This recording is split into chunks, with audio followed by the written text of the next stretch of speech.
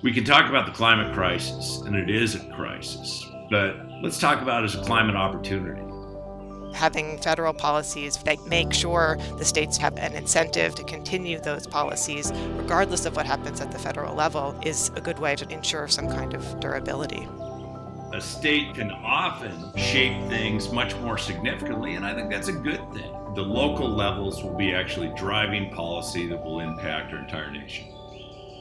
This is Defending the Planet from Columbia Law School. I'm your host, Michael Gerard. I'm a professor at Columbia Law School, where I teach courses on environmental and energy law and serve as faculty director of the Sabin Center for Climate Change Law. Each week, I'll be joined by guests who are experts in the field, including several of my colleagues at Columbia. In this series, we'll be talking about combating the climate crisis through one of the most important and effective sets of tools at our disposal, the law.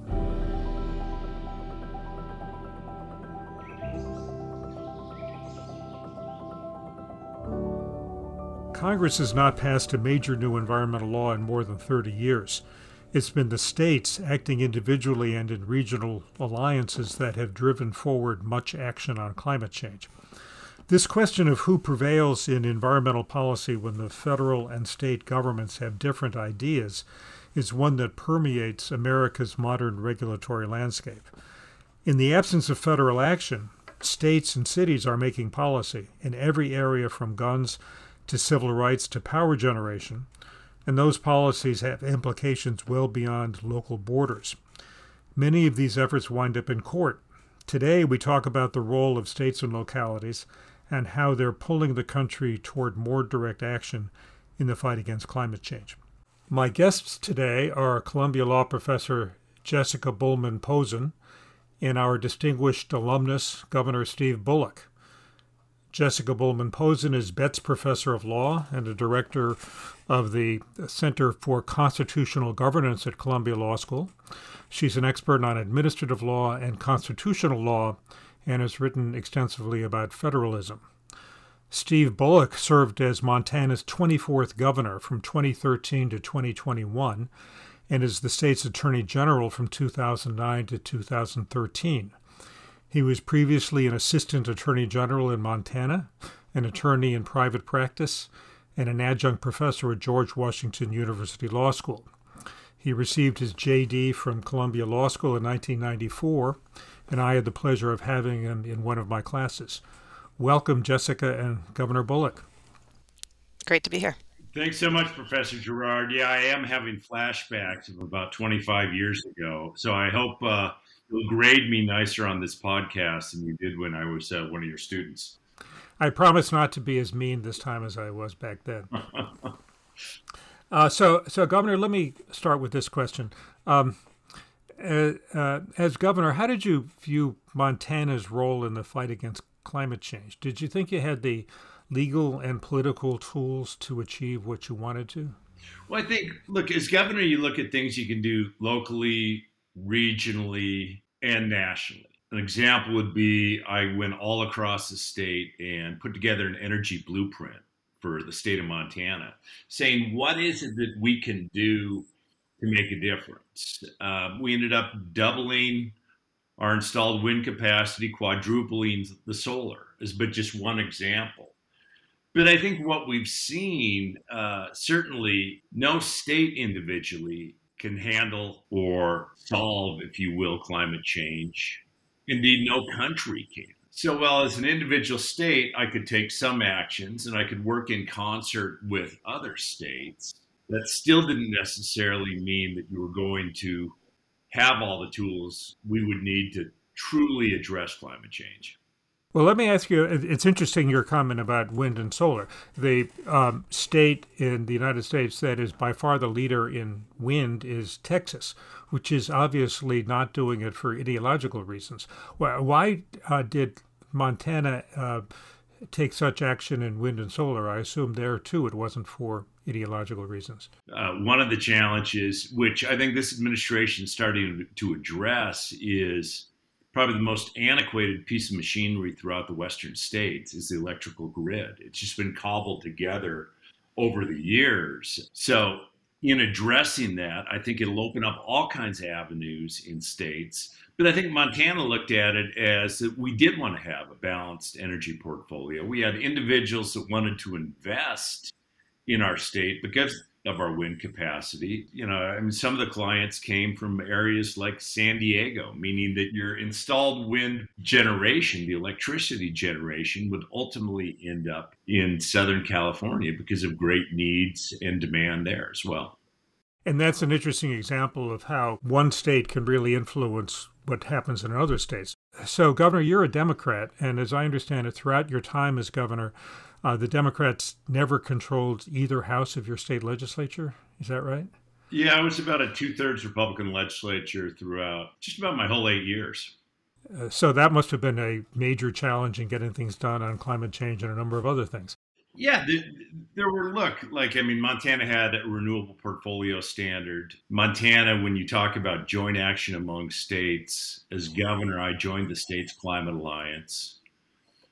We took some steps from the executive branch side, but certainly, and I think that's one of the challenges of addressing climate from a state by state basis, is certainly the inclinations weren't of my legislature the same as some other states' legislatures to say, even in the absence of federal action, we're going to be one of the leaders.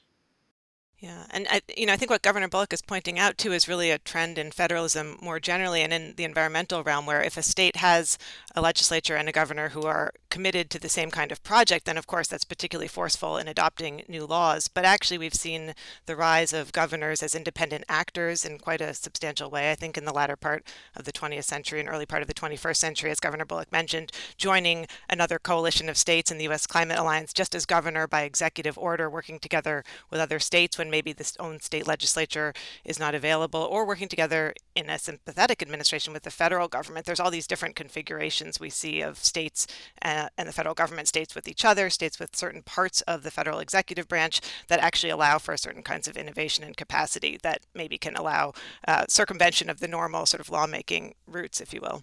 And there is significant power and opportunity when states actually band together. We were talking about the challenges with the grid. Well, we worked on, in the western states, under the Bonneville Power Administration, ways to actually get more renewables on our grid. Or it was even red states and blue states. I think there were 6 of us throughout the West that started working on an overall plan for electric vehicle charging stations. We took money from a settlement with Volkswagen to start mapping that out. Even in the face of federal inaction, often it will be the states, by executive power or in conjunction with their legislature, that can take some of what, unfortunately, it seemed like a partisan challenges and de-escalate that. Where I'll give credit to many states and states that were run by Republican governors is that they didn't have to come together as a association or consortium of states and dedicate some of that money to trying to address this. So that certainly if I were asking our state legislature for significant amounts of money to address charging stations, I may well not have gotten it. We did try to time and time again underscore both the importance of climate and the importance of making sure that Montana is viewed as open for business. I mean, underscoring the outdoor recreation economy, which depends on clean air and clean water, and underscoring that we want to have people visit our state, which was a piece of the whole EV discussion. Let me ask Jessica, you've written extensively about the administrative state. We've just gone through a 4-year period where the president was working to systematically dismantle aspects of the administrative state, including in the realm of environmental and climate regulation. But many states fought back. Can you talk a little bit about the role of the states in a time when many of them are opposed to the actions of the president? Sure. So I think in our federal system, states do have a really unique ability to oppose the president, to resist certain executive branch policies. But I would say they do so in a variety of different ways, some of which we've been touching on already, and are more affirmative and not just in the form of trying to stop the federal government. So we have on the one hand, I think states trying to stop certain federal executive actions during the Trump administration, the deregulatory efforts to roll back environmental protections of all kinds. We had states as litigants, and especially states in multi-state litigation, were quite successful at challenging and stopping some of the actions of the Trump administration, from methane to ozone to clean water, endangered species, more. And that was a very high profile way that I think states were involved in trying to resist and trying to oppose the Trump administration's policies. And I do think it's important. But I actually think some of the comments that Governor Bullock has been making about what his state did and what other states were doing show that the ways states can fight back against a president or fight back against administrative action they oppose are more affirmative in nature also. So we saw states not just litigating, not just suing and saying stop, but saying, okay, we have an obligation to take up the mantle of fighting climate change ourselves. We're going to adopt our own laws. We're going to adopt, if we don't necessarily have legislative capacity, we'll adopt executive orders, we'll adopt regulations. We'll try to take up some of that slack, take up that mantle. And so we saw in a number of states, including maybe some states that are more surprising, as well as the usual suspects like California, states adopting various kinds of clean energy laws, states using the administrative power that they've been granted over time under the Clean Air Act, the Clean Water Act, to try to chart a different course from the federal government. And so I think these ways in which states can oppose or can resist, to use the sort of parlance of the day, the federal government, not just through saying no to the federal government and trying to stop its actions, but trying to do it themselves, are really a critical part of contemporary federalism. To what extent do you think that the success of the states in challenging a lot of Trump administration actions were because the Trump administration was fairly incompetent in following the Administrative Procedure Act and the National Environmental Policy Act and other procedural issues? Do you think that had Trump gotten a second term, that he would have been able to go back and fix that, and the states wouldn't have had as much success? I certainly think some of the state success, the incredibly high success rate, well over, I think, 80% in these challenges, was due to the sort of cavalier treatment of our governing statutes like the Administrative Procedure Act and just the sloppiness. There was a lot of low-hanging fruit for competent state litigators to go after. But I think states also generally have a pretty high success rate in litigation against the federal government, for for better and worse, in my opinion. And so states have a sort of unique ability to get into court. States have certain kinds of capacity to bring these lawsuits, certain kinds of expertise, and certain kinds of authority and sort of colloquial standing, I think, as well. And so I think states are successful even when administrations are doing a good job of complying with the Administrative Procedure Act. So I do think if there had been a second Trump administration term, then we probably would have seen a little more compliance. But my guess would have been that the states would still have been quite successful in their litigation. But again, the litigation doesn't get you the affirmative policies. It only says stop. So I think it's that other piece of states then saying, well, how do we want to chart a path forward? What can we do in this space that could both stand in for the federal government and potentially pave a way that the federal government could then pick up? You've written about the California effect. Can you tell us what that is and what its relevance is to climate change? Sure. So the California effect refers to the ratcheting up of regulatory standards to meet the jurisdiction that has higher regulatory standards. And so I think in the climate context, probably the best example of this is vehicle emissions, where both through the fact that California suffers unique problems from pollution because of some of the basins in the LA area and otherwise, and because of the environmental commitments of the state more broadly. Over time, it's tried to set higher or stricter vehicle emission standard, and the federal government has often followed suit. California has a carve out in the Clean Air Act where it is the only state that is allowed to set its own standards for vehicle emissions pursuant to a waiver for the federal government. Then when it does so, other states can choose between those standards and the federal standards, but often over time, California will adopt a standard and then eventually the federal government will follow suit. And I think the power of the states in shaping the marketplace can be significant. And that's what the California effect demonstrates. Under the system of federalism, a state, just because of its market influence, can often shape things much more significantly. And I think that's a good thing, because whether the states band together or whether a state has as much of a market share influence as California, then the local levels will be actually driving policy that will impact our entire nation.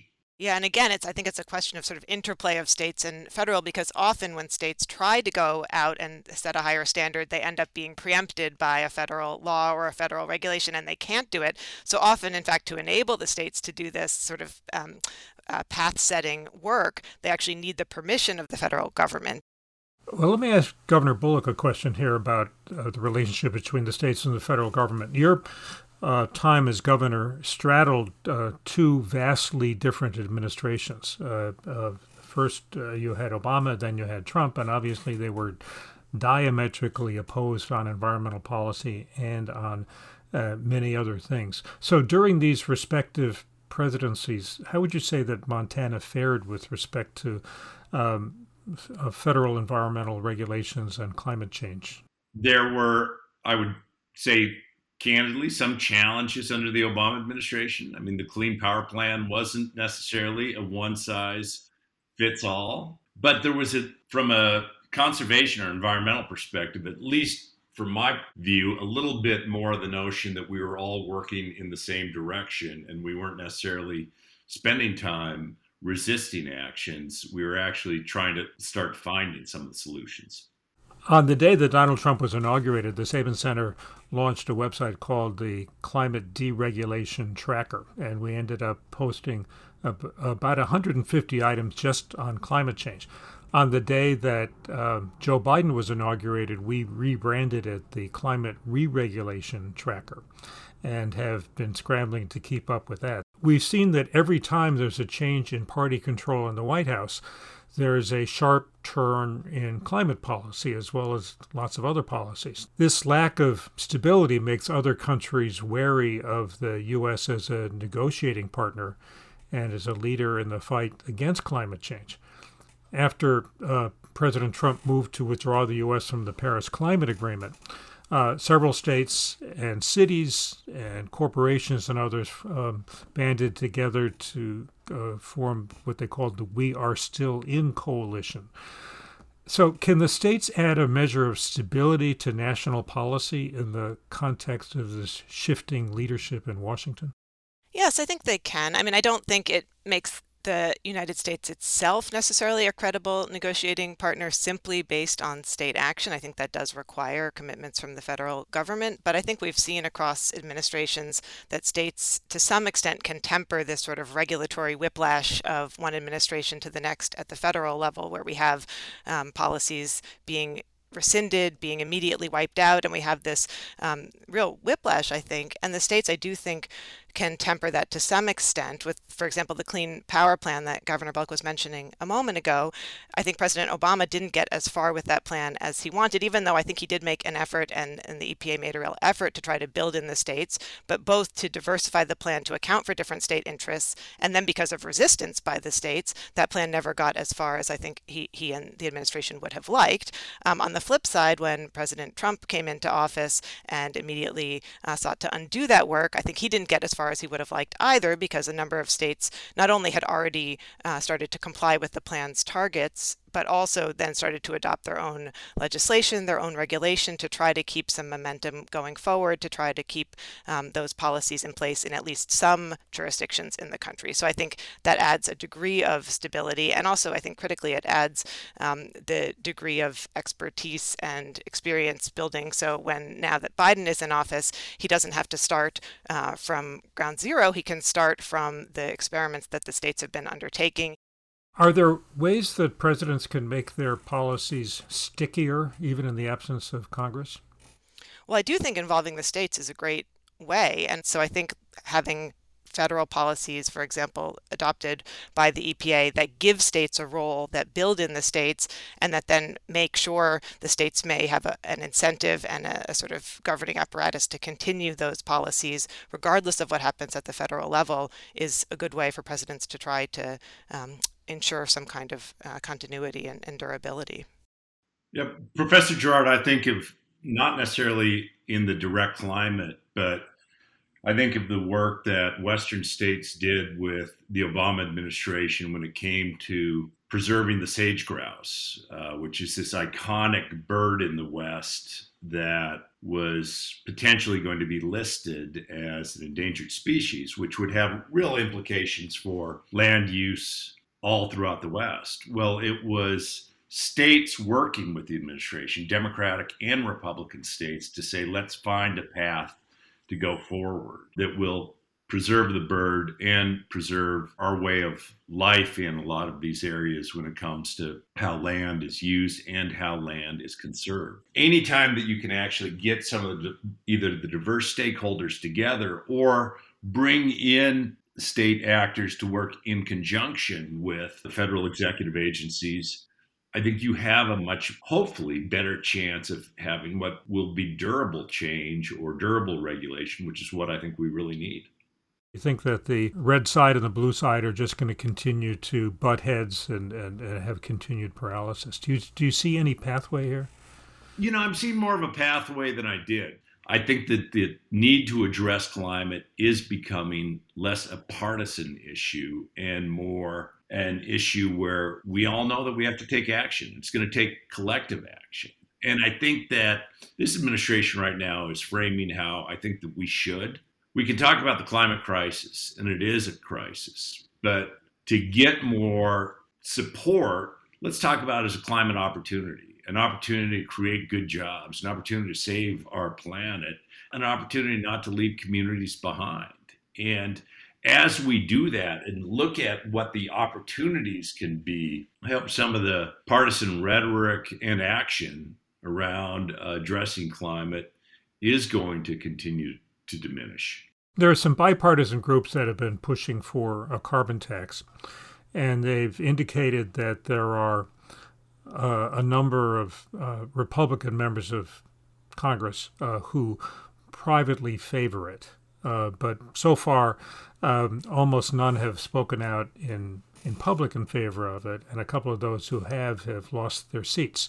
Do you see a prospect for bipartisan agreement on something like a carbon tax? Boy, even when it came to base infrastructure, I think over the last 6 years, 35 states increased their gas tax. I did it. It wasn't fun. We needed it to fund our highways. Yet you do have, and I think this goes beyond this podcast in some respects, I think the influence of outside money in our political system is kind of what drove some of the reversal from Republicans over the years in acknowledging climate. Revenue increases, be it a fee on carbon or increasing gas tax fees, when you have so many members that are pledging there will be no tax increases no matter what, it makes it that much more difficult. Now, in any of these areas, because it's actually even been some of the energy companies that have been saying there should be an assessment on carbon.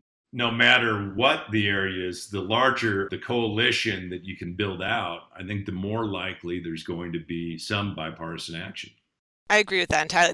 The pressure is going to have to come from the outside, but if it does, and if companies in particular see the writing on the wall with respect to some of these issues, then that could change the politics. But I think it's going to have to go in that direction rather than the other. Yeah, in 2009, we seemed to be on the verge of climate legislation, and there was a large group of big corporations that banded together to support it. It narrowly passed the House. This was the Waxman-Markey bill, but it died in the Senate, and that big corporate coalition wasn't effective and then seemed to dissolve. But I think even from 2009 to 2021, we at least have more members acknowledging that our climate is changing and that we have to do something about it. And that wasn't necessarily, I think, driven by the corporate interests or the outside interests. In some respects, it's your students and I think this next generation that has really been helpful in raising the both awareness and the need to start taking action. So, I mean, I am much more optimistic today than I was a decade ago about bipartisan actions to address climate. Now, we're a decade further down the pike, but I think that the urgency and the need really is becoming much more front and center than it was a decade past. And the urgency is highlighted by visible events like worsening hurricanes and heat waves. We may be on the verge of another horrible wildfire season in the West. All these things add up to much more consciousness of the difficulty, and it doesn't afflict blue states alone. I had, during my time as governor, the most expensive and the worst fire season in our state's history.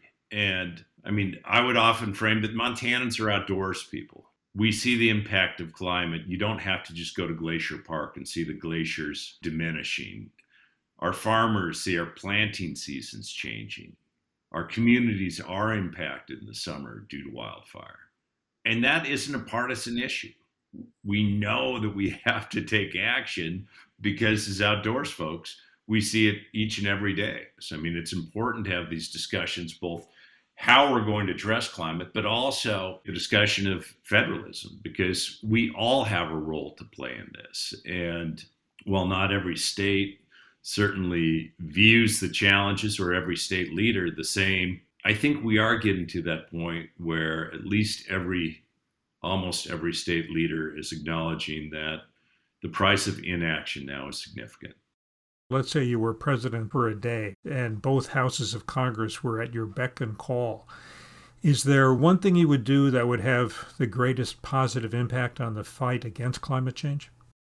I would certainly enact a deep decarbonization bill, with an environmental justice component. I would do the kind of work that's already being talked about, but seems aspirational. But I think in keeping with this conversation and maybe also with the critical for a day reminder, I would make sure not to make it a purely federal law, not to cut out the states, which I think there is a great temptation to do in this space, given the urgency of the problem and the need for strong federal action. So I think I would make sure to include in any such legislation, however ambitious with respect to the federal government's role, also clear provisions showing that states wouldn't be preempted if they wanted to go further than the federal government, right? That the federal government is setting a floor but not a ceiling with respect to preempting state laws.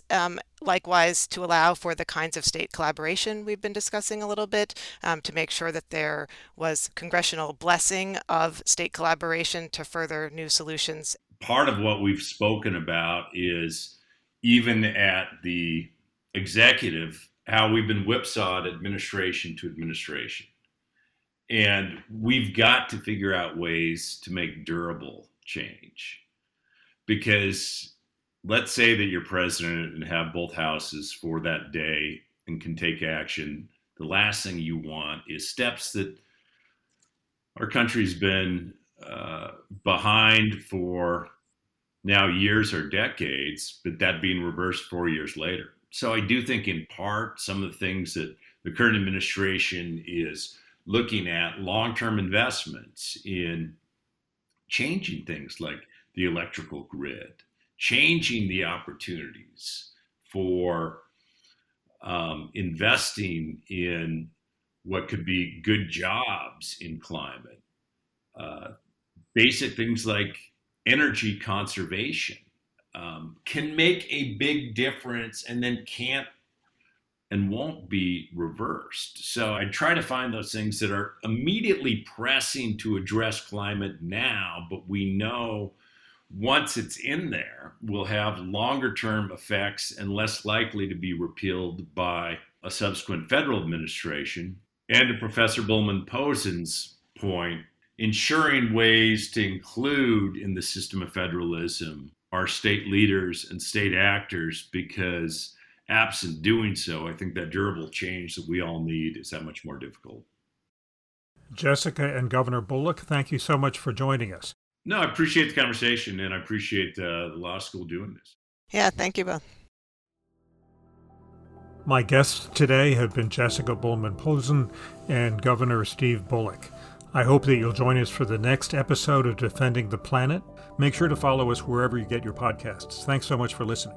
Defending the Planet is brought to you by Columbia Law School and is produced by the Office of Communications, Marketing, and Public Affairs at Columbia Law School. Our executive producer is Michael Patullo. Julie Godso, Nancy Goldfarb, and Kerry Midland, producers. Editing and engineering by Jake Rosati. Writing by Martha Moore and Dan Shaw. Production coordination by Zoe Attridge. Special thanks to Michael Berger and the Sabin Center for Climate Change Law. If you like what you hear, please leave us a review on your podcast platform. The more reviews we have, the more people will get to listen. If you're interested in learning more about the law and climate change, visit us at law.columbia.edu or follow us on Facebook, Twitter, and Instagram. You can also follow the Sabin Center on Twitter @Sabin Center.